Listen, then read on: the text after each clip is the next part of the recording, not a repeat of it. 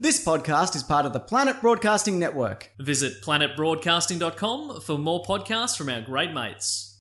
The following episode of TOFOP is rated MA. It may contain Batman references, time travel references, sexual references, lost trains of thought, and mild coarse language. TOFOP advises that the program is not suitable for anyone under the age of 15, or anyone who enjoys succinct, coherent conversation that might actually have a point. Minors must be accompanied by a parent, guardian, or priest. This is John Deek speaking.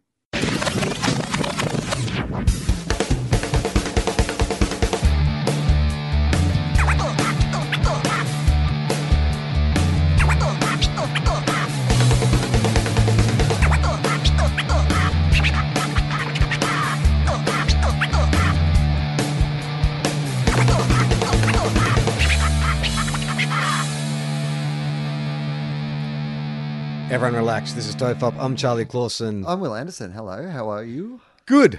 I had an MRI done yesterday. Oh, did you? Yeah. There's no I in MRI. No, there is. Oh, there is. It stands for Yeah, imaging. Sorry. No, you're right. It's a good point. I think It's I don't a know. It stands for terrible imaging. expression. I think it does. All right. Medical, Magnetic. magnetic. It's It's definitely magnetic. 'Cause magnetic. you have to take off all your All your metal stuff. yeah, magnetic resonance Resonance imaging. imaging. That sounds right. I don't know if it is right though. I'll look it up. Magnetic resonance imaging or magenta resonance imaging. Magnetic resonance, not residence. You said resonance though, right? Resonance. Magnetic resonance imaging. Residence, as in people who live in a house. No. Oh, magnetic Resonance. Resonance. As in music. resonance Has resonance. imaging. Yes. MRI. Because they spin two big magnets around your head, right? And Yeah. and then somehow they can see things. Well, I had to go and get an MRI for my back stuff Right. when I was getting my injections into my back. So one of the things I had to do first was go and get an MRI so that they would know where to stick the needle in. And they made me take off. I'm not a jewelry person, Right. as you know. But last year for my birthday, Amy got me a necklace. like a Prince bangle? Albert Yeah, a Prince Albert. penis ring. Yeah, a penis ring for Christmas. It's a massive. It's the size of like a cowbell. It's I just really woke quite up and there was painful. actually a box around my dick. It was a surprise present. But yeah, She drugged me. She roofied me. I mean, is And I that- woke up on Christmas morning. I mean, is that disappointing if you wake up and there's a present in your lap and you're like, oh boy, and you open it and it's your own dick? But Jules, Your partner's just cut a hole out of the bottom of the box. it's my dick in a Wrapped it up. box. It's your own dick in a box. It's the perfect present. Dick in the box for one. Yeah, so I had to take that off because I haven't taken it off since. Because I said to her, I said I don't really wear like a necklace or anything. Do you call it a necklace for a man? Is it still called a necklace for a man? I don't say necklace. I say necklace. necklace. Yeah, I think it's St. Nicholas. Nicholas. Necklace? I don't know. Fuck. It's too early in the pod for us to be like Getting bogged splitting down on hairs these over details. necklace or necklace. Necklace. I say necklace. Let's call the whole thing off. But yeah, so necklace, neck jewelry, Jack Nicholas. Jack Nicholas, the golden bear. You'd have to take a golden bear off your neck. So I took it off, Right. for the first time because I've pretty much worn it straight since. Did you do like? Did you like kiss the pendant before you took it off? You're like, like in every action film, it's like just before you go into battle, you're like, yeah, I'm gonna bed. I'm gonna take it off because you're Spanish in my version of this action film. It doesn't have a pendant. Oh, It's just a chain. oh, right. Oh, it's a chain. That's what I have. That's much more. Yeah, manly. yeah. I have a chain. I Yeah, don't have a yeah. Now you like sound like a necklace. hip hop star. Yeah, exactly. Rather than necklace, Exactly. pearls. So I took off my pearls. Yeah, well, this is how unfamiliar I am with neck jewelry Right. that I've misidentified it. I have a chain. Yeah. So I'm wearing a chain. I would call it a necklace as well. Yeah, though, well, but yeah. that's the difference between you and I'm Yeah, a chain yeah. guy, and from you're the a s- necklace man. You're from the street. It's fine. The I've street where only- they sell very It's fine, expensive mate. chains. Exactly. Clutch your pearls. I don't mind. So anyway, you went Yeah. and got an MRI. Yeah. Why did you have to get an MRI? Because I've been getting these headaches lately, and it's actually since I got back in Australia. I was just anytime any exertion, like if I had to pick something up or if I had to run or anything like that, I'd just get this like painful, like really like to the point where I have to stop what I was doing and just like let this thing pass. And so I was like, fuck, am I having a stroke or something? Well, something. That doesn't seem like it's normal. Well, no. So I went and saw my GP. So she tested my blood pressure, and that was all normal. So she didn't think it's a stroke. Yeah, But GP did your BP. GP did my BP. She said it was okay. So she just said, look, just for a precaution, because I get like a general every year, and so we're doing blood work, and she said, I'll just send you in for an MRI just to be certain.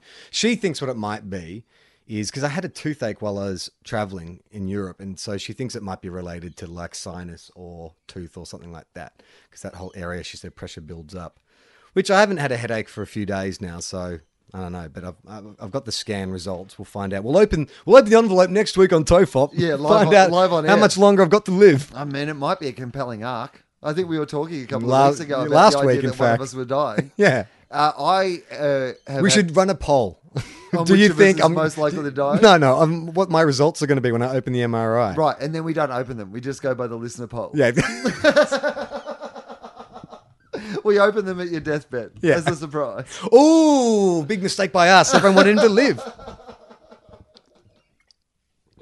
I went to the dentist last week, and I'm going to the dentist again tomorrow. Right. How do you feel about that? Well, so I lost an entire tooth basically last week. Well, I lost the filling, but it was Did the my tooth back. fairy bring you any money? Tooth Fairy did not bring me any money. Although I That did put the slack tooth. prick. Well, you know what? I did put the tooth in the bin, and I did not check. No, you expect the fucking tooth fairy to come and pick through your garbage? You son of a bitch. Do you know how many kids he has to visit each night? And when he comes to your place, you disrespect him by throwing your tooth in the garbage. Well, when you put it like that, I don't deserve the money. No. You're absolutely right. Yeah. And I'm not even saying that he didn't come because I didn't check the garbage the next day to see if he took the tooth. had been removed He took the tooth and just replaced by a shiny gold coin. Just to make a point to you. No, he didn't leave any money. He dug through your garbage, took the tooth, and then took a piss on the floor and left. Oh, really? Yeah. Yeah, I would have blamed the dog. Yeah. I wouldn't have noticed He knew it was a perfect crime. Yeah. I'll get you next time, Tooth Fairy. I think the Tooth Fairy will be back because I thought I had not been to the dentist for about 3 years. And I was pretty embarrassed about that because I was raised in a family where you went every year to the dentist. And My dad was a dentist and we didn't even do that. I know, but we did. And then I got my bottom front tooth knocked out. Hang on. I think we're going to just pause for a second. All right.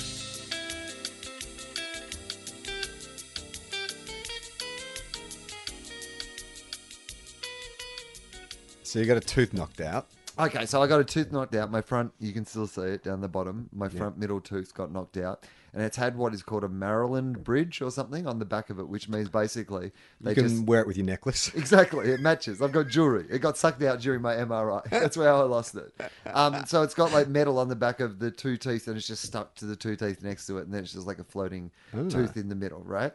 So, Which was a much less popular follow-up to Malcolm in the Middle. floating tooth in the middle. Yeah. The network would go, well, I think we've got it. Yeah. Brian Cranston's doing some film about cooking meth. We'll restart the series. It's fine. Different It'll cast. be better than the other Yeah. one.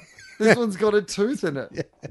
So I was meant to get it replaced, well, probably about 20 years ago, but my dentist got serious about me getting it replaced about 10 years ago. Right. But, yeah, because it came out a few times, but they stuck it back on and it's just stayed on. But basically, I think it's kind of destroying all the teeth around it and all those sort of things as well. So I've been ignoring that. I've had some other teeth problems as well. And I thought that I had not been to the dentist for 3 years. It turns out when I went to see my dentist, Charlie, that it had been longer than 3 years. Really? Do you want to have a guess at how long it had been since I had been to the dentist? 5 years. Higher. 7 years. 7 years. Yeah, right. Apparently it's been 7 years since I went to... I don't look after myself. Right. I've been too busy doing other shit and I haven't been to the fucking dentist. I did a 7-year stint. I started seeing the dentist regularly about 5 years ago, but prior to that, it was 7 years. And I went in like going, "What the fuck are they going to find?" And it was like, those ships they fall to the bottom of the ocean that just get covered in barnacles. Like to get the plaque off my teeth, that dentist had to bring in like a goddamn sander. Like he had 1 foot on the top of my head, the other foot like on my jaw, just getting in there with that sander to get that plaque off. Like it was. The fact that I got to keep all my teeth was a miracle. Yeah, I look, I'm not going to get to keep all my teeth. You don't think? I cannot see that happening.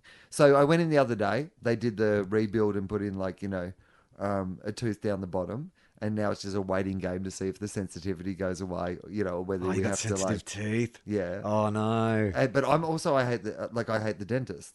Maybe from that bit where I haven't been for 7 years might have given some people an indication. But for whatever reason, I know that that's a reasonably common thing. But Yeah. I am particularly phobic about the dentist. It's got heaps better. Here's what I will say: in 7 years, they've improved some dental technology.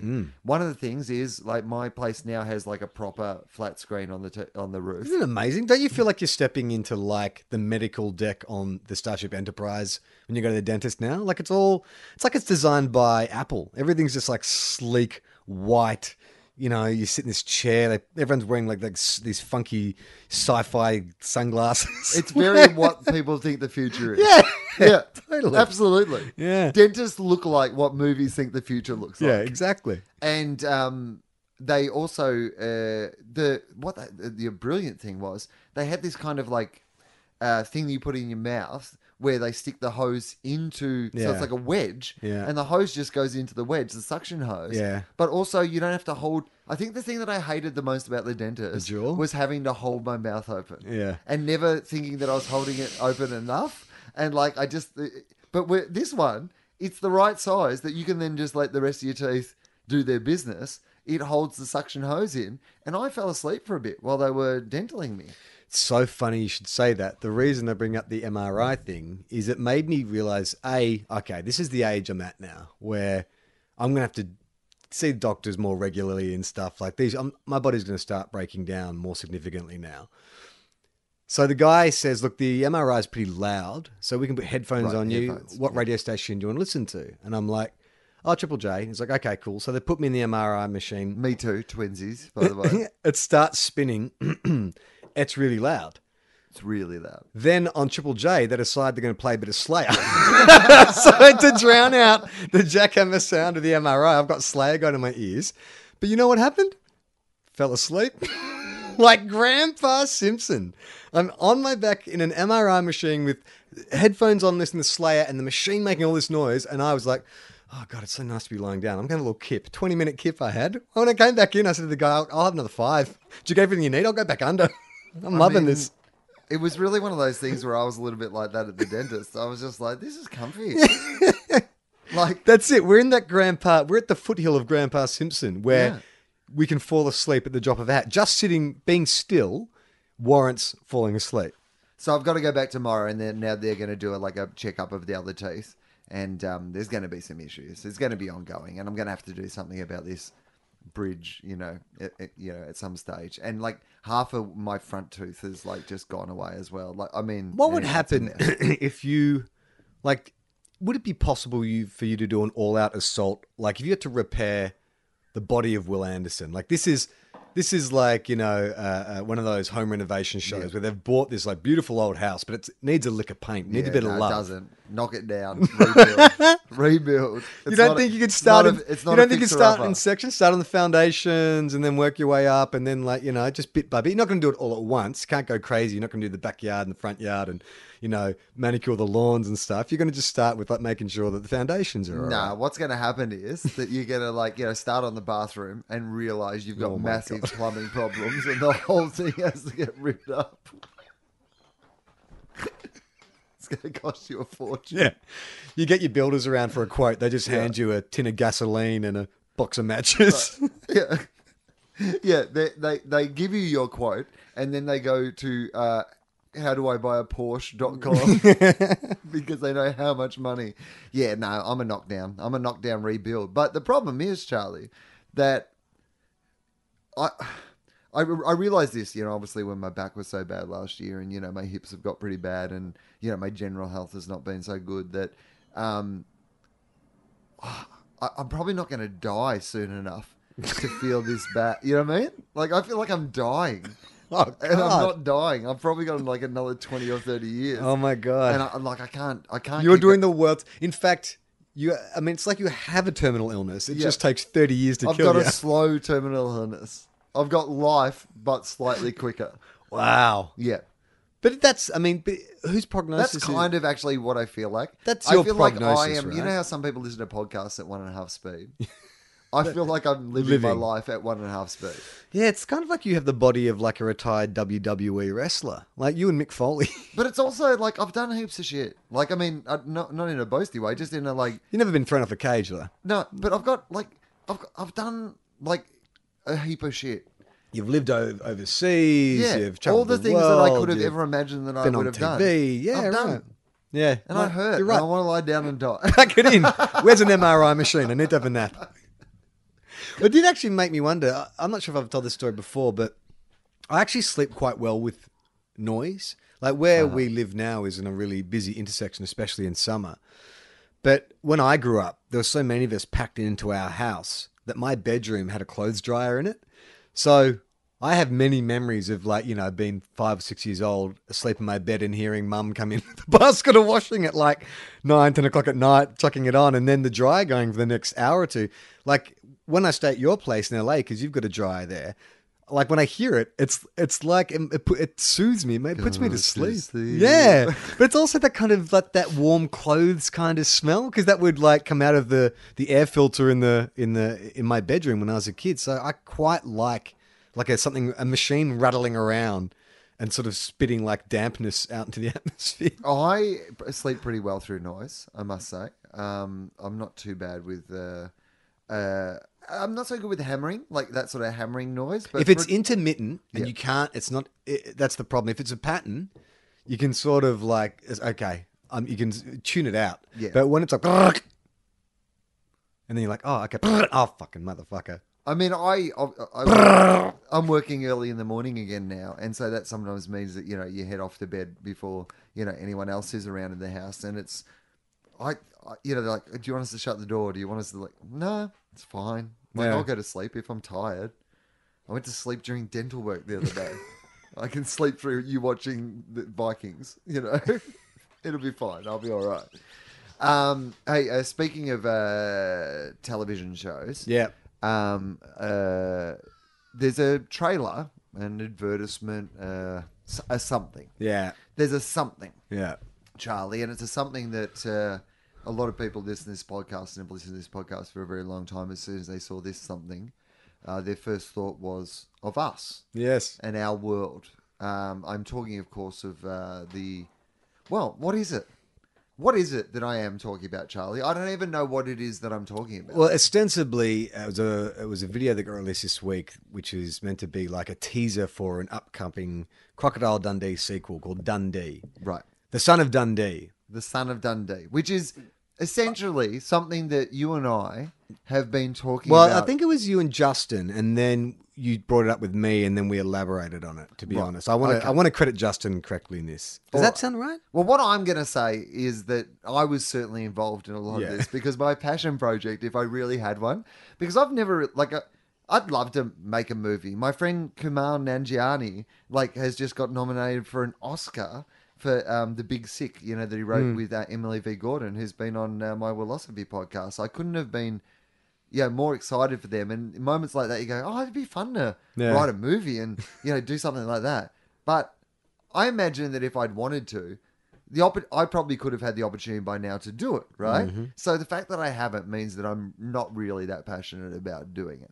The only thing that probably would have changed that if someone had come to me and gone, I know you're interested in rebooting Crocodile Dundee, it's yours. Yeah. We believe that you are a comedian and you genuinely have a passion and an understanding of why this story could be a cool, modern take on this story. Yeah. I think that I probably would have put some stuff aside and gone, okay, I'm going to take some time and I'm going to I write a believe- script for this I Crocodile believed in Dundee it reboot. so much, I wrote a 3-page outline that I shared with people because when we struck upon the idea, I was so struck by it. Anyone I met, I would tell about it. And when we had discussions about it, we talked about, how would we approach Paul Hogan? Where do you even start an idea? Because it just seems such a no-brainer. You mentioned it to your agent. Yeah.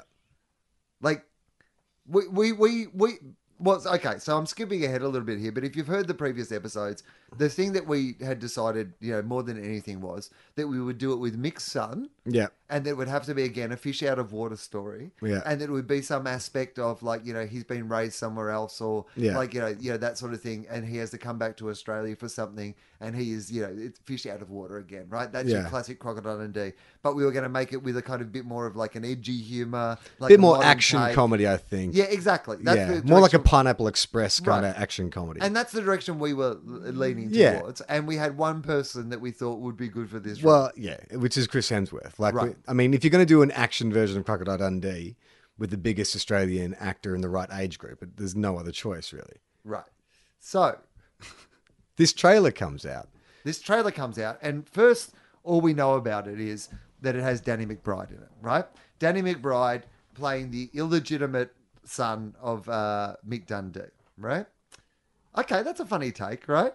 If you're going to tell that story, have an illegitimate son, it looks like they're doing fish out of water again. The kind of vague premise that, we got leaked was that Mick's in trouble in Australia in some way. He's and gone missing. He's gone missing, and his illegitimate son has to go and find him. Okay, great. Fish out of water. Good way to, like, bring in the original character. We like, that. Okay, I like that. It then struck me, and I have no way to prove that this is true. I wondered if we had talked about it at the podcast at the time, but I don't know if we did. I talked to Justin about it the other night, and he vaguely remembers me mentioning it.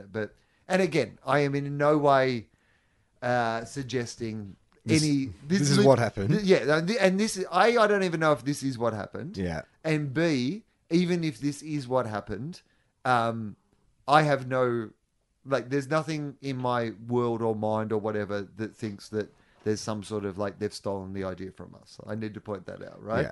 But I remembered that when I first went to LA, like 7 or 8 years ago, I had a meeting with Danny McBride's production company, and one of the things we talked about was how obsessed I was with rebooting Crocodile Dundee. So suddenly in my head, I'm like, I talked to these motherfuckers. Now, firstly, we don't even know if Danny McBride's company has anything to do with this thing. Because we don't know what it is yet. Because we don't know what it is. We don't know if it's a movie or not. Yeah. Um, My feeling. It's a good idea for a movie. Well, we'll get to that. All right. I want to know what you think it is in a minute. Yeah. But did you see then that a second trailer came out? Yes. And it starred Chris Hemsworth. Chris. As the son of Wally. Which, I've got to be honest, like in our discussions about Crocodile Dundee, I don't think we flipped the script as much as they've flipped it in whatever this thing is. It's a good idea. Yeah. Like, it's a genuinely good insight into how you could make this work. Yeah. But Chris Hemsworth, Charlie. Yeah. Literally the guy we talked about being in our Crocodile Dundee reboot is suddenly in whatever this thing is. Yeah. But, I mean, there's no way, whatever this thing is, that you weren't going to get Chris Hemsworth involved. Like, I think it would be... I just can't think of another Australian actor who you would put in there. Because he does comedy now, right? Right, but here's the thing. He does comedy now, but we've been talking about this idea for fucking 5 years. Yeah. Like- Back when it was basically Aussie Thor. Right. We just wanted to see Aussie Thor with crocodiles, we'll be honest with you. That was our original working title. So, Dundee, which I think was also one of the titles that we had suggested might be a good title. Yeah. We said... I think I think. if you go to our Facebook page, one of as either a Fosdyke or a Reed Parker, someone actually docked it up a fake poster. There might have been a couple of them at the time. Yeah. Yeah. And so we see all this. And so obviously I read everything about it. I've read every article on every website. I now have a deeper understanding, if we ever do get a crack at making a Crocodile Dundee reboot, of where the entire audience feels about the franchise. Yeah, It right. turns out not everyone has the same affection for the yeah. Crocodile Dundee franchise as perhaps we might have optimistically done.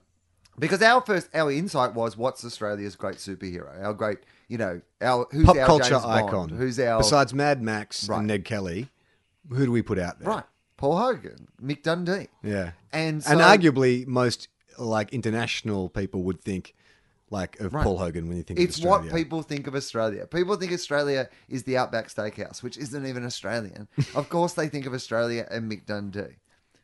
So, I read all about it. I read a very hot take on The Guardian about how homophobic and transphobic the original film was, and I was like, yes, Yeah. all these things are true.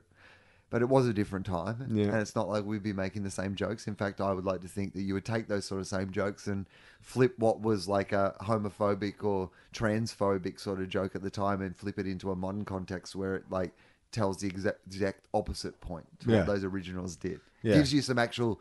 This is the great thing about doing a proper Well, the reboot thing- of this. If you can make it like that sort of proper action comedy, Yeah. you have so much... Because I think the best films to reboot are ones that have brilliant ingredients, but you have a way to make it more modern and actually tell the story better, right? Yeah. Like, that's why Batman Begins is such a great movie. It has all those previous movies, but there's an opportunity to take all the best bits and get rid of all the kind of shit bits Yeah. and kind of, make it something better than what it was beforehand. Yeah, but I think that's also a misreading of the Mick Dundee character. You don't confuse like the material and the target. Like Mick Dundee is a guy who likes everybody, Right. but he's a babe in the woods. He's never met a transsexual before.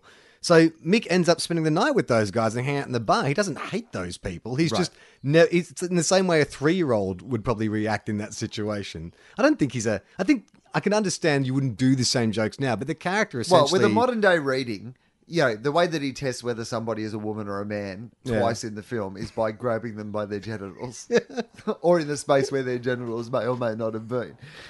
So Well, I guess, like through a modern context of like the debate we're having around like how women are treated and all those sort of things. Yes, Yeah. but at the time that was not the point of that joke. No. The point of the joke was inclusiveness. Yes. It might have been done in a way that perhaps today you wouldn't. But the point behind it was, Yeah. absolutely, that Mick is a person who likes everyone as long as they're up front. upfront. Yeah.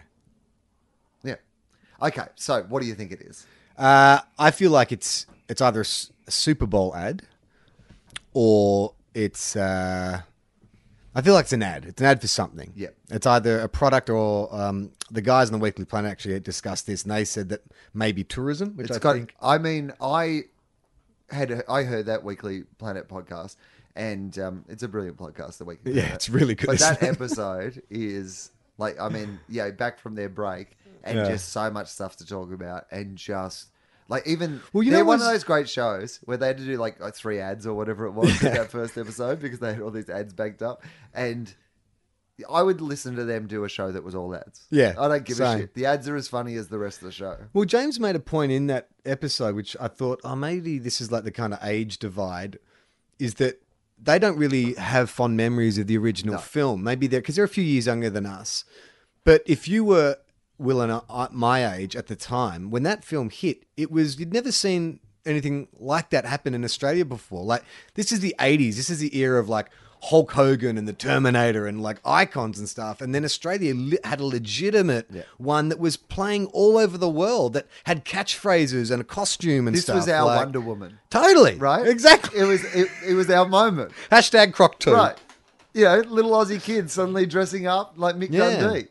Yeah, it was, and also I guess because you would have had Mad Max before that, but Mad Max is still cult and in their more adult genre. This is like a family-friendly film with homophobic jokes Well, that's what and families love back then. stereotypical characters. Yeah, you shouldn't see the actual jokes through this modern day context, but you should see the message behind it through a Yeah. modern day context and realize that the message itself, is actually a really, a positive message. I think. So I mean, I watched here's- it recently, and I was like, "Oh god, this is really slow and clunky. Like it feels really dated now. Like it's just, it's the jokes. There's like a lot of air between jokes because we're so used to kind of like comedy now being much more edgy and right, like but snappy. that's comedy but- now. Yeah, It's not what comedy was then. yeah, So my best guess, and I kind of thought this a bit already, but it's just a guess. But I would say Tourism Australia. yeah. I think that is they have a big budget. The Australian tourism campaigns have been terrible for a long time. Australia and tourism was one of our things that is so essential to the economy in Australia, and there is so much potential tourism out to Australia, and it's a good economy for Australia.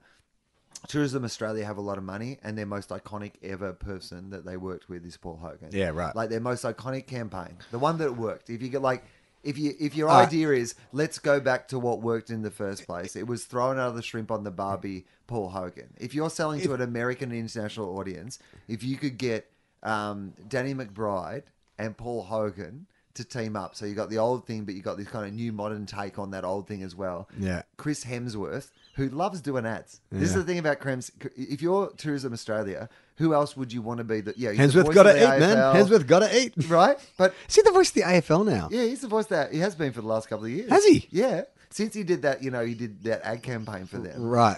He does all their voiceovers. Like he's the new Samuel Johnson when it comes to voiceovers, but he's the diamond edition. Yeah, Like you're paying for all that. right. Sorry, Hems- Sam. Well, it's not no disrespect to Sam. Sam's your gold standard. Yeah. But this is like Hemsworth's not. This is the top shelf. You're just like, Yeah. Hemsworth's not doing it for Sam Johnson money. Yeah.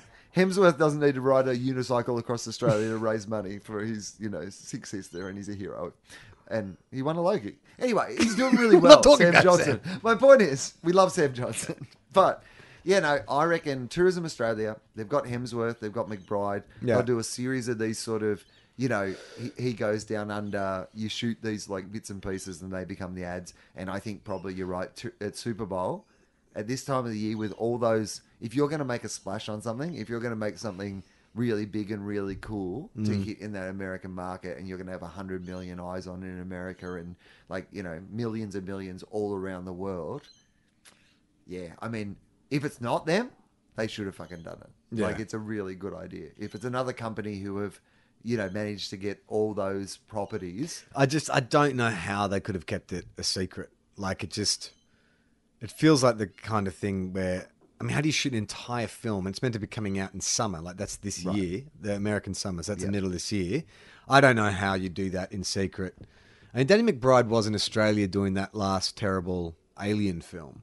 So it makes sense that an approach could have been made then, or Someone's maybe met him from, or like- maybe he let his management know that he really likes He liked Australia, Australia. and if anything comes his way, to Is let there him know. any chance that someone will pay me heaps of money to go down there and shoot something that isn't even real? Oh, there is? Oh, mate. Well, this is awesome. Or he could have pitched it. He would have gone, I had a Yeah. meeting with a dude 8 years Yeah, ago. exactly, right. Got a great idea. Well, that's the thing. He wasn't at the meeting either. It was like with his dudes who, produce his stuff. And who may not even... So it wasn't Danny McBride, it was the McBridesmaids? Yeah, the McBridesmaids. That's what they call themselves. Their card actually says, always a McBridesmaid, never a McBride. If he's not doing that, I'm disappointed. When I was in Portugal 3 weeks ago, we went to this place called the LX Factory, which is this cool little industrial area that's filled with like cafes and bookshops and stuff. And there's this amazing bookshop which it's like 3 stories, and there's just new and used books everywhere, and it's this kind of mad jumble. But you just go around and pick something. And I was walking down an aisle, and if you want to know how famous Paul Hogan was, the only Australian representation in this entire bookstore was a full color annual about Paul Hogan. It's like printed in 1989, which is like Paul That's what Hogan. we did in Australia every year. King of We put Australia. out Paul Hogan, King of Australia. Here's just an annual about Paul Hogan. It was just an annual about Paul Hogan, and it was just like tracking, He his was a entire huge career. star, wasn't he? Huge star. But that's the thing. It's like we haven't really had that since. Not like self-generated box office, or even in. I mean, I don't know. There's no TV characters. Who else have we created that has been that popular? Well, I mean, I don't Yahoo think... Serious? Well, no. I mean, in Not that- America, to a certain extent, because they more do of a remember curiosity, him. though. Exactly. Whereas Paul Hogan... I mean, there was at one stage it was the most successful independent film of all time. Well, or let's something, think about wasn't it? the Olympics. When we had the Olympics in 2000, who'd they bring out? They brought out Kylie Minogue on a thong. Yep. Paul Hogan. Who else? Was that it? Midnight Oil. Oh no, they played at the end, didn't they? At the closing. Yeah. The Light Horseman. No, but were there any other iconic individuals? There was no one really, not Okay, I'm gonna look internationally. up. You know what? Let's take a little reminiscent walk down Sydney 2000. Okay. I was at the opening ceremony. In fact, I called it for Triple J. Adam and I really? did a call. Yeah, because the ABC had the broadcast rights. So Adam and I did the show from out at the Olympic Village a lot. But we called the opening ceremony of the Olympics, and there was that moment. Remember when Kathy Freeman lit the torch, and then on the way up, the got torch stuck. stuck. And we turned into wrestling commentators because we were just like, oh, no, it's not happening. Like, just, Oh my God. yeah, it was amazing. Also, because we'd seen the rehearsal, because there was a rehearsal like a couple of nights before, because we were calling it off the telly, but they'd invite us out because, you can't get tickets to the actual, opening ceremony. But so we went to the rehearsal like 2 days before and then called it off the telly in the studio, on the night. And it hadn't happened at the rehearsal, so it wasn't like we were having one of those James Brown Columbo moments where we're like, we'll just give it a can't little, go on. Yeah, we'll Can't give it go a little on. jiggle at the end just to really build the tension and bring it It's home. one of the big regrets of my life was not getting up to Sydney for the Olympics in 2000. I Well, had it's lots when of I had just- friends and family, and they just It's when it I was just amazing. moved up here. So for The me, best impression of Sydney ever. It was. And Sydney siders were at their absolute best. I've never seen them be like that again since. But seriously, absolutely never You've been again. chasing the dragon ever There was- since. Seriously. It's been 18 That's what years. it was like. I came to Sydney basically Did a when the massive Sydney hit of Olympics were on. Sydney. It was like I did, Concentrated, pure Sydney. Sydney. Straight into your veins. And since then, I've been getting this cut Cut down, shit. fucking Oh, shitty man. Sydney. And if it's so ridiculous, the fact that they don't legalise Sydney, allow you to test it before you move here. Exactly. Let's just get some quality Olympic Sydney. Yeah. The opening ceremony of the 2000 Summer Olympics took place on Friday the 15th of September at Stadium Australia. That was lucky it wasn't 2 years earlier. Let's have a look at... okay. Oh, here are the contents. So, the prelude, the welcome, the anthem, Deep Sea Dreaming, Awakening, Nature, Tin Symphony, Arrivals... Was it directed by Baz Luhrmann? Am I right? I think it was, yeah. A New Era, An Eternity, Sydney 2000 Olympic Band, Parade of Nations, Dare to Dream, Opening Addresses, Heroes Live Forever, the Olympic Flag, the Flame. So, okay. Where are the celebrities in there? Yeah, it doesn't really say, so I'm going to whip through. All right, yeah, okay. Who cares about the prelude? The welcome. Oh, here we go. Okay, all right. The opening ceremony began with a tribute to the heritage of the Australian stock horse, with the arrival of a lone rider, Steve Jeffries. Oh, remember that? Nah. So remember the thing they did with the horses at the start? It was an amazing sort of... So all the horses are running? Yeah, it was like horses like in... Horse race. Yeah, no, it wasn't a race. They didn't have a race. There's no winners. No. All the horses run it together. It was organised horsing. Yeah, it was it like was Riverdance, organised but with horsing. horses. Did you call it horsing? Yeah. Organised horsing. Organised horsing. I don't think that's a thing, but sure. It is. I saw it at the Olympics. But the one guy came in first, and his name was Steve Jeffries. So it's about to start, Charlie. Right. And you've got to imagine this one lone stockman coming in his Akubra, with his Dryzerbone on. Gets out a gum leaf, puts it to his bum, and farts the national anthem. Everyone's like, Baz, it's a good first draft. But we've got a couple of notes, if you don't mind. Steve Jeffries, who's Australian stock horse, Ammo. Ammo. That's what you need, mate. So So Steve rides in on Ammo. Yeah. And Better than running in on hammer. what does Ammo do? I don't know, like rears up. Exactly. Shit. Rears up. Sorry. Exactly what Hit Ammo my does. mic. Yeah. And then says in horse voice, stop. Ammo time. That was my horse voice. Why did it sound like Sean Connery? Stop! Ammo time! I don't know why. And then does that MC Hammer dance. Yeah, right. Yeah, it was amazing. The Gangnam Style. Yeah. 15 years before Gangnam I Style. know, it was organised horsing. What's up, Gangnam Style? Steve Jeffries then cracked his stock whip, Charlie. Yeah. How Aussie is this? I mean, this is like our lives every day. Don't Yeah. you reckon? Yeah. It's going to work this morning, saw a guy cracking his stock whip. Yeah. And a further 120 riders and their stock horses entered the stadium and performed intricate steps. So It was horsing. organised dancing. horsing. Organised Exactly. horsing. Including forming the 5 Olympic rings. So this is how organised they were. They Yeah. formed in the shape of the Olympic rings to the music of Bruce Rowland, who composed the Special Olympics version of the main theme, which he composed for the 1982 film The Man from Snowy River. Dun, dun, dun, dun, dun, dun, dun, dun, dun, dun, bum, bum, bum, bum, bum, bum, bum. You know what? Reading about this, It's making you emotional. it makes me want to go back and watch it. Yeah. Like, like sounds great. there is a part of you that's like, when you go home later, I'm Yeah. going to stay up and be rewatching moments from the opening ceremony of the Olympics.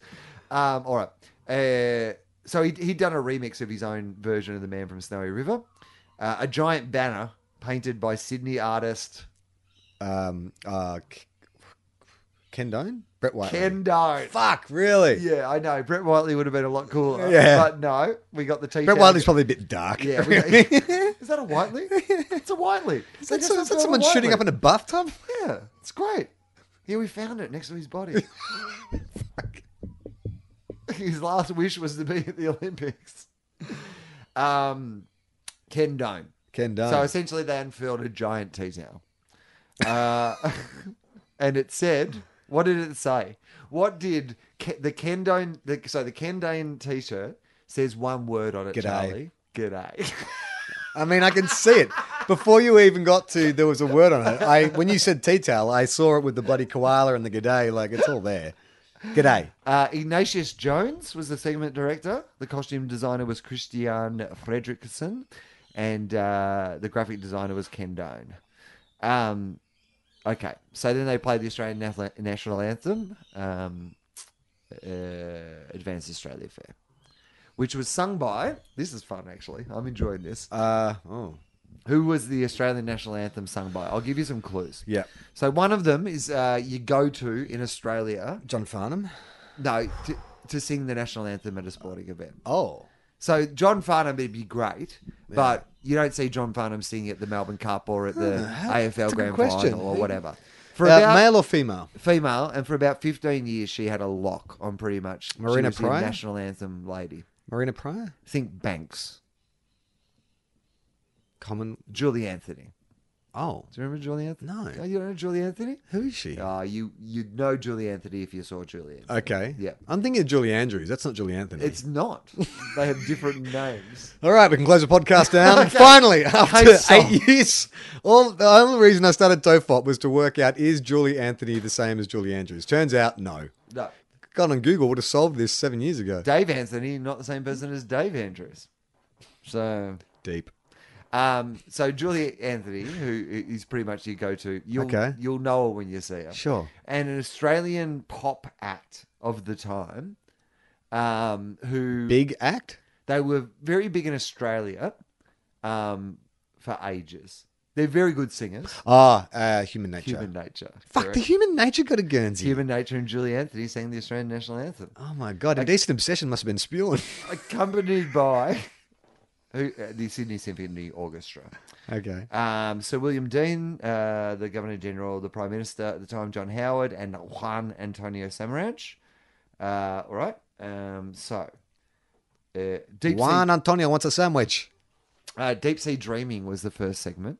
Okay, it's underwater. So the segment celebrates Australia's affinity with the sea, with the stadium floor being turned into a beach setting. All right. What? Now we're really getting back to the heart of what happened at the opening ceremony. When you were like, which celebrities did they have perform? Okay. There was one person who captured our nation and the world's hearts Olivia that night. Newton-John? Oh, no, Nikki Webster. Nikki Webster. Sorry. Nikki Webster arrives in beachwear and basks in the light.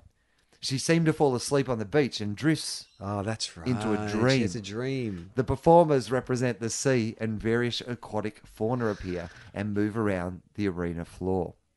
This was a tribute to the Great Barrier Reef off the coast of Australia. Couldn't do that anymore. Well, it'd be a very different version. You Be wouldn't need mostly destructive coral and mining boats.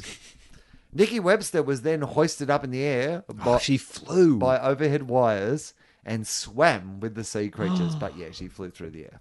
Other swimmers were also present, being coached on a large screen by Australian swimming coach. Dawn Fraser?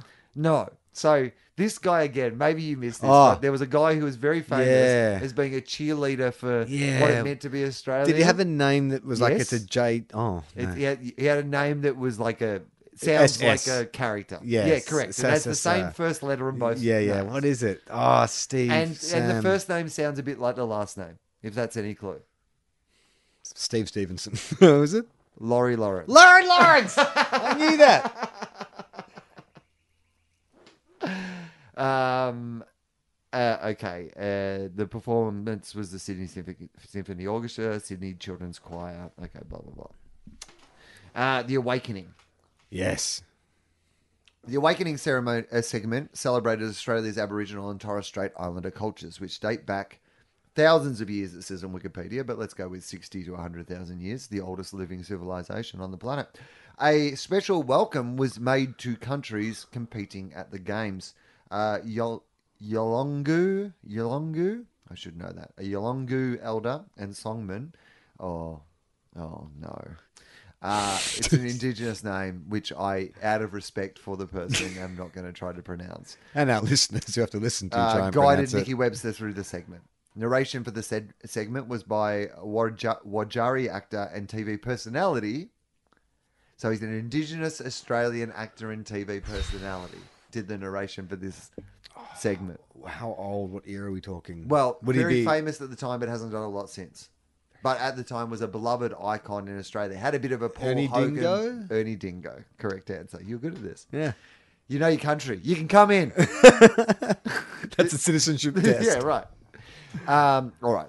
The next segment. That was actually a good comparison to say he had a Paul Hogan quality. He totally did. right. A similar sort of Yeah, laid-back, laconic. larrikin sort of sense of humour. Yeah, I never thought The of that. nature segment showcased the Australian outback, wildlife, and flora. It began with various fire performers, jugglers, breathers, moving across the stadium floor, symbolising the advance of a bushfire. Oh, shit. In the aftermath, performers representing the flora stir as the land is replenished with water and life. Ah. The stadium floor. When do we dig it up? And then- When do we dig it up for the coal? And then Gina Reinhardt comes in and digs Wouldn't it that up. be amazing? The actors as the flora like regrowing, and then suddenly a giant fucking mining truck comes in and just digs up the stadium. Well, this is- All the actors get mulched. Well, this is our gritty reboot. Yeah. We pitch people. This is our new TV show. Yeah. We want to restage the Sydney 2000 opening ceremony, But relevant to now. but a gritty reboot. Yeah, Yeah. yeah, relevant to now. Yeah, dead Great Barrier Modern Reef. Same Nikki Webster. World's But we largest make coal her mine. fly through. Yeah, exactly. So we do the barrier reef thing. Then at the end, Yeah. just a giant coal tanker comes through. Yeah, because aren't we high on the list for obesity now? Like they can't Yeah. even get Nikki in the air. Yeah. Because the obesity issue. Nikki's eating like a bucket of KFC chicken. The nature segment showcased the Australian outback wildlife and flora. Yep. Okay. Human nature should have sung in the nature segment. That was a no-brainer, Baz. They're human nature, not actual nature. The stadium floor is filled with two very different things. Human nature is about how we behave to each other as human beings, whereas nature is like trees and plants and shit. So human nature are actually have no affinity with, like, it's not even part of their DNA. It's not canon to human nature. We get it. Do you? Yes. Okay. I was just saying the words were the same. I know they mean two different things. That isn't what you said, though. I said human nature should play the nature thing. Yeah. Because their names are similar. I didn't say anything else. Well, you implied a lot of No, other I things. You can't pin this on me. I can. I have. Case closed. Sir, this is not a courtroom. We're out of here, Julie Anthony. The stadium floor is filled with performers dressed in costumes representing various flowers, including Australia's distinctive wildflowers, such as the... the wattle.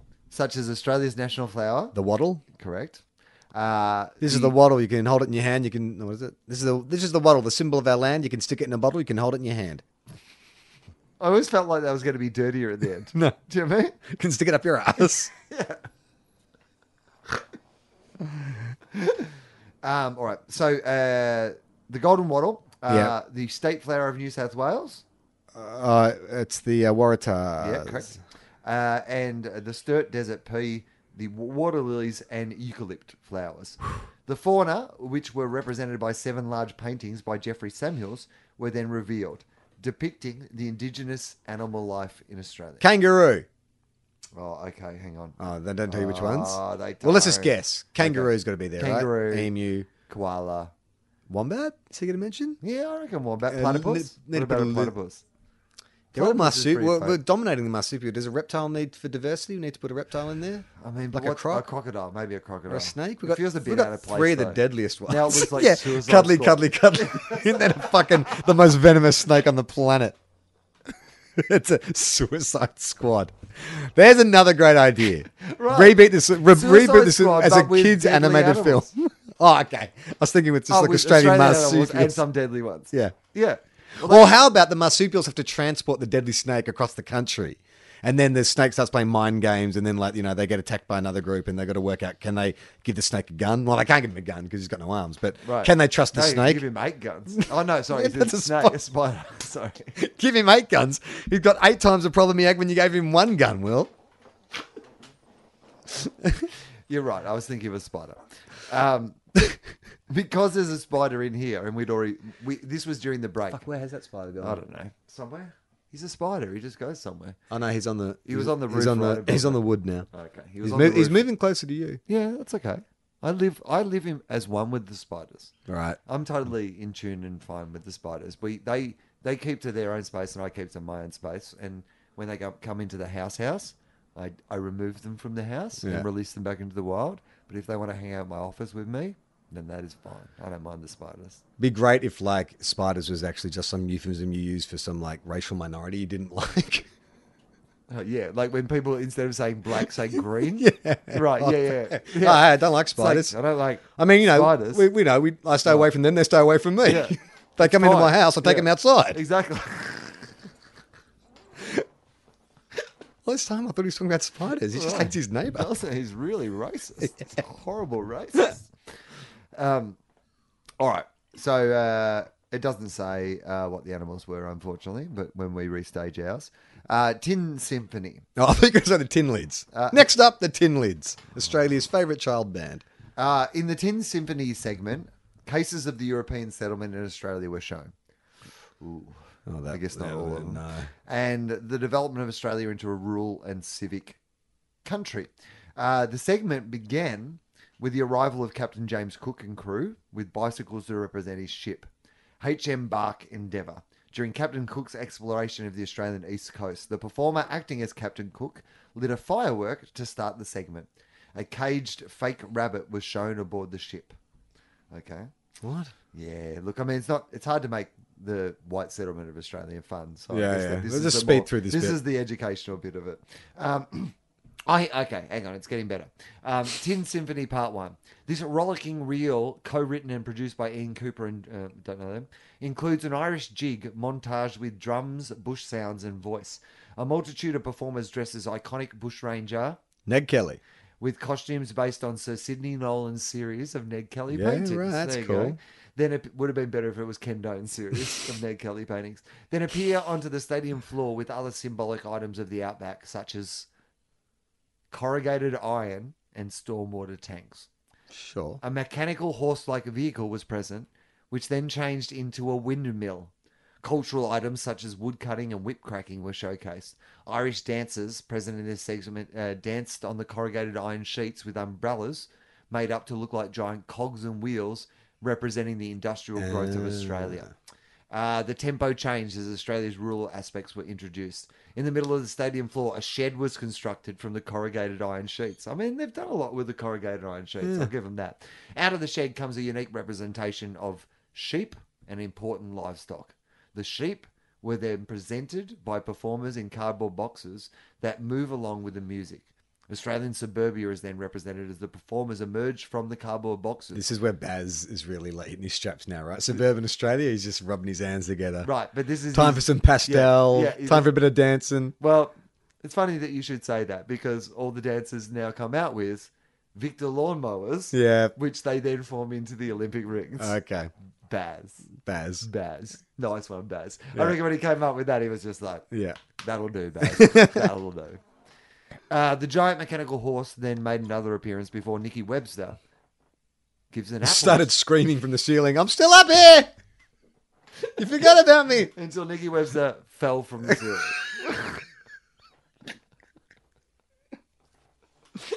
You could say the nation really fell for Nicky Webster, but she fell for the from nation. ceiling. She has no feeling from the neck down. The mechanical horse neighs to signify the end of the segment. All right. Where are the celebs, man? Arrivals. Oh, here we go. The arrivals segment of the ceremony celebrated Australia's multiculturalism aspects, introducing each continent with a float and costume symbolising each continent. Oh, God, please say we did this the right way. The segment started. I don't like the sound of that. like Book Week. This is going to go Yeah. to Book Week. Yeah. The first lot of dancers were in blackface, but it was Vegemite, which was culturally a twist on it. The segment started with the African continent and its God. representatives, the Jackson Jive.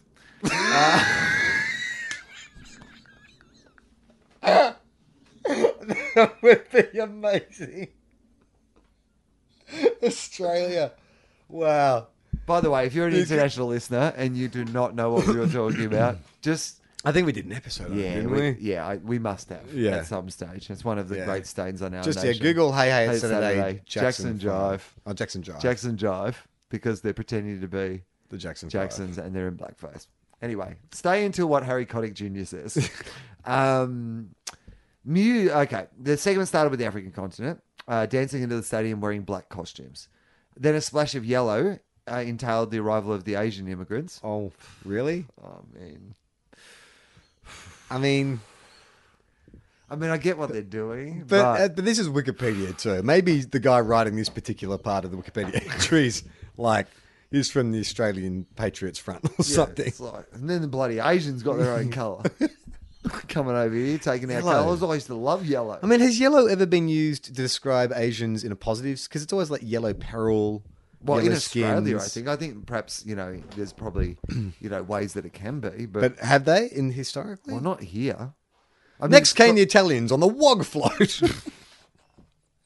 led by Nick Giannopoulos. All right, here we go. So the yellow for the Asians, led by two Chinese lion dancers. Europe was introduced by the colour green. The Irish must have been spewing. Red, the arrival of people from the Americas. The Pacific Islands, with an emphasis on New Zealand, came into the stadium with vivid blue costumes. The five floats manoeuvred into position to represent their respective rings. The colours of the Olympic rings. Right. Okay. Yeah, that's but all right. don't give Asia yellow. Well, I mean, that's maybe what Asia... Maybe the Oh, maybe Olympic that's what it rings. I think represents. that's what they represent. Right. So it's really the Olympic Oh, it's not rings like- we have a problem with, not Baz's take on it. All right. Yeah, maybe you're right. Yeah. That makes more sense. The performers stood with arms outreached towards the audience. With forming- arms wide open. with forming the coastline of Australia and thus symbolising Australia's welcoming arms.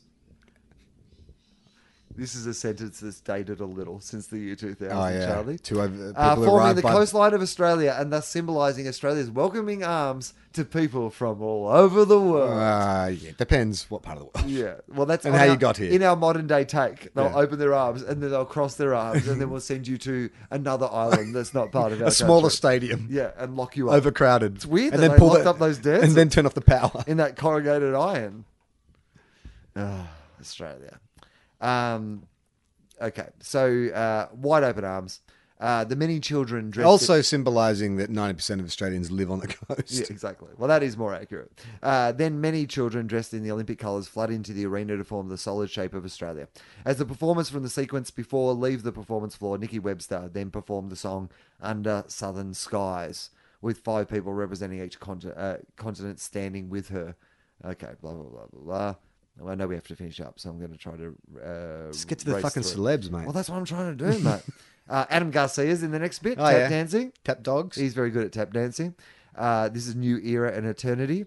Anyway, a lot of dancing. Probably was really good.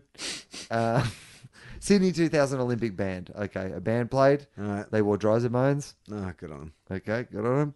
Parade of Nations. That's everyone coming in. Yeah. Dare to Dream. Okay, here we go. Here we go. So the Olympic song was called Dare to Dream. It was written especially by the By for the Kenny occasion- Loggins. By Kenny Loggins. Just all synth. It was sung by 2 people. Olivia Newton-John and John Farnham. Olivia Newton-John and John Farnham. Olivia Newton-John Farnham, as we used to call them. Opening addresses, yep, blah, blah, blah. Heroes live forever. Okay, what's that? Okay. Oh, here we go. An enormous white sheet was produced on the lower audience stand and brought down over the crowd by workers. Whilst this happened, images of past sporting legends were displayed on the sheet, and then a dove of peace in the Olympic rings for everyone in the stadium to see. And then the song Heroes Live Forever was sung by an Australian pop star of the time who it's fair to say probably Female or male? female, who is probably the least remembered of the people we've talked about so I'm far. going to just stab in the dark because it's the first name that came to me. Vanessa Amorosi. Charlie. Is that you should right? Play this. You definitely. No. Your Sydney Olympics 2000. Holy shit, man. Vanessa Amorosi. The Olympic flag comes in. Yep, that happens. Oh, okay, here we go. It's carried around the arena by 8 former Australian Olympic champions. Bill Roycroft, Murray Rose, Leanne Tooth, Gillian Rolton, Leanne Floating Tooth? Marjorie Jackson, Lorraine Crapp, Michael Wendon, Still gets and Nick Green. During the raising of the Olympic flag, the Olympic hymn was sung in Greek. Yeah, okay. The opening ceremony concluded. No celebrities, Charlie. Oh, they didn't list it. We read the whole fucking thing. No, I think the celebrities were at the closing ceremony, Oh, no. We're not which is an reading the whole episode closing. for another time. Let's get to the flame. This was the final bit, and then we can finish. The opening ceremony concluded with the lighting of the Olympic flame. Tina Arena and the Sydney Children's Choir performed. Arena. Yeah. Tina Arena performed the flame before Australian Olympic champion. Who brought the Olympic flame into the stadium? A former Australian Olympic champion. Betty Cuthbert. I'll give you a clue. It's a man. Oh. He has 2 first names. One of them is also the name of a condiment of some kind. And one of them is a character from E.T. One of them is something that the Colonel keeps a secret. And the other one is something that you might Spice. associate with a goblet. Harry Spice?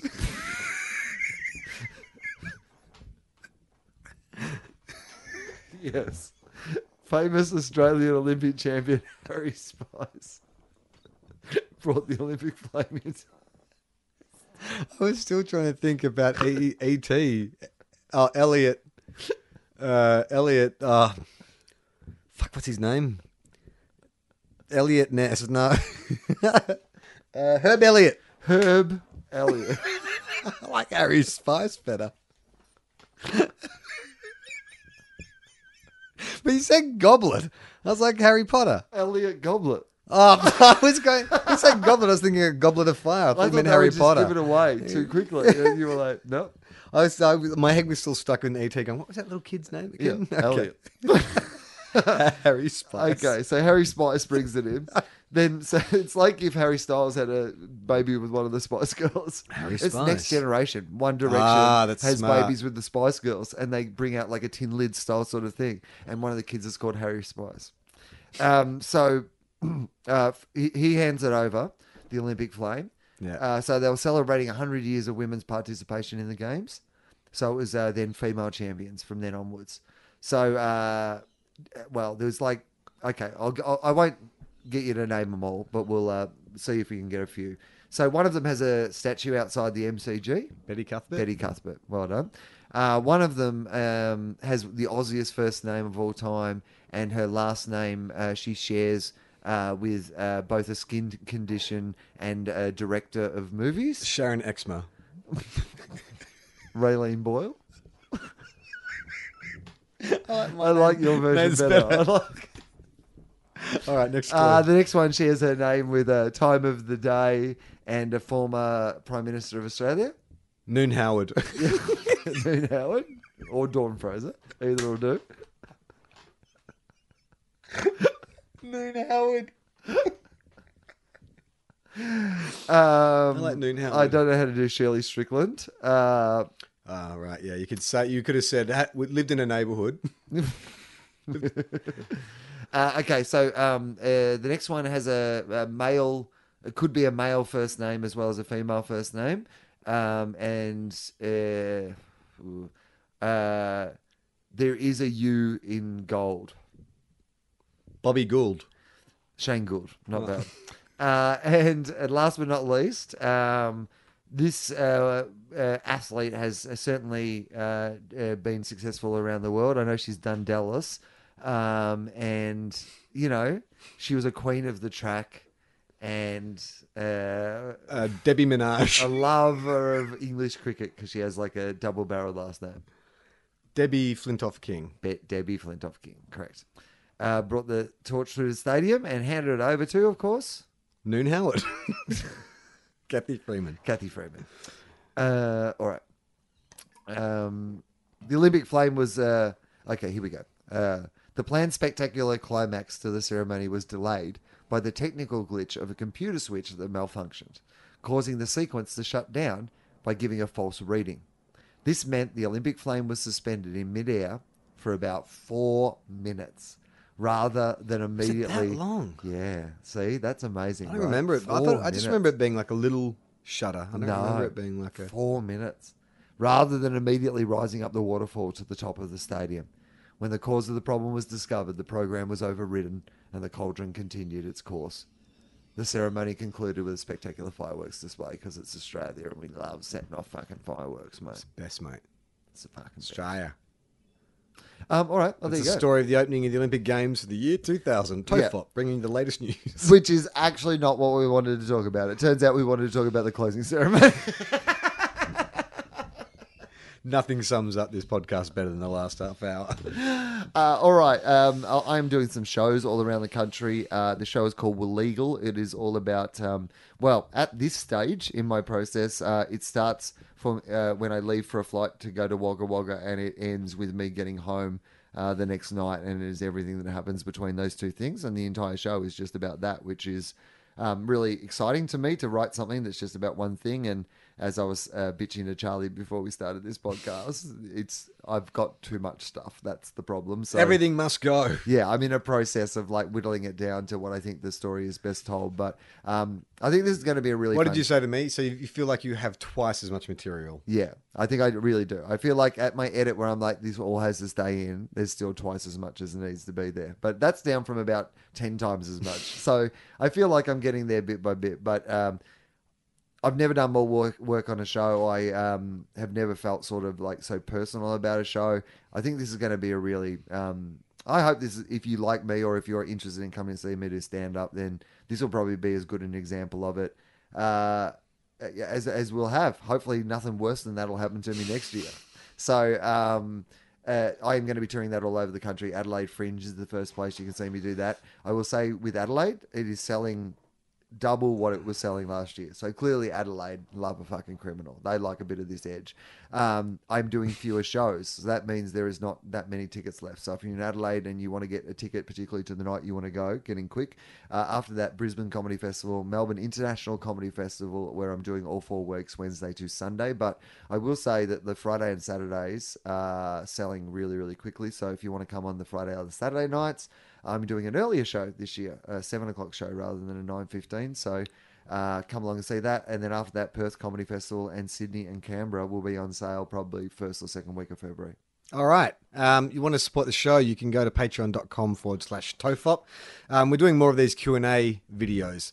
So if you sign Stop up... talking into the mic. Can you just talk into the mic? Hello. Oh, yeah. No, yeah. That's all right. Maybe My head's too far away. Maybe, yeah. Let's do my big bloody Patreon pitch. Yeah. No, Just- I wanted people to hear it. All right. Oh! I'll do it like crazy Clint's Car Warehouse. No, if you want to support the show, patreon.com is the best way to do it. Yes, we do have advertisers, but at the moment, Sometimes. it's periodic. And so in order for us to have some continuity to keep employing, Mike Howell and Fosdyke to do artwork for us, and just to make sure we can do more things in the future, your support counts. So go to Patreon. One of the bonuses, there's a lot of bonus material there. You get Everyone Relax, the comic book. You get all behind the scenes photos. There's digital copies of Tofop 100, the show we did. First time I think we had Dixie on stage with us in a proper capacity. But now these Q&A videos we're doing, if you want to see them early, I'm going to upload them a few days before they get listed on YouTube. So if you're desperate to see more Q&A stuff, there's another incentive to sign up to Patreon. Yeah, and share them around if you think someone would enjoy the little Q&As. They're easy to share around, and it might give them a bit of a vibe of what the show's like, and they might want to dip their toe in. So, and we should that'd be just great. update people as well. Teespring turns out Terrible. like they took down some artwork, and then Some. it was up again And then some up. It would just the went next up day. again. So please, we implore you, if you like this show, if you like Weekly Planet, if you like The Dollop, there's only one place to get their stuff, or go to the websites of those podcasts Yes. that you like. Don't just believe anyone who says they have merch. Yeah. And definitely don't believe Teespring. There are criminals who have more of our merch than we have of our merch, Charlie. Yeah. And people are giving them money. People who want to support this show are giving criminals money. that Yeah. they could give to us criminals. Yeah, give it to us. We'll misspend it perfectly. Exactly. On entertainment for you guys. Come on, guys. Is there anything else we have to mention? That's it. That's it. Oh, I might have a FOFOP floating around, maybe. I think there's a Lindsay Webb one well, there is one, but I don't know if we'll just leave it in case we have a week where we need to put something in or whether... When we have to patch over a hole in the wall. Yeah, exactly. Okay, you know what? We'll leave it. We'll Yeah. put a Lindsay Webb one up when we have a week off Yeah, at have some a, stage. Because we've got Lindsay in the bank. you're going to do some more travelling. Yes, in a couple of weeks, yeah. And you're going to be away for months. Right? Yeah. 3 months. Potentially. Yeah. Potentially you're away for like 3 months. 2 to 3 months, yeah. Yeah, okay. So, I mean, we'll try to continue doing the podcast during that time, obviously. Yeah. But it's good to have a couple up our sleeve, I suppose. Yep, all right. This is probably an off-air conversation. Definitely. If people are still listening at this point. I'm Charlie I'm Clausen. Will Anderson.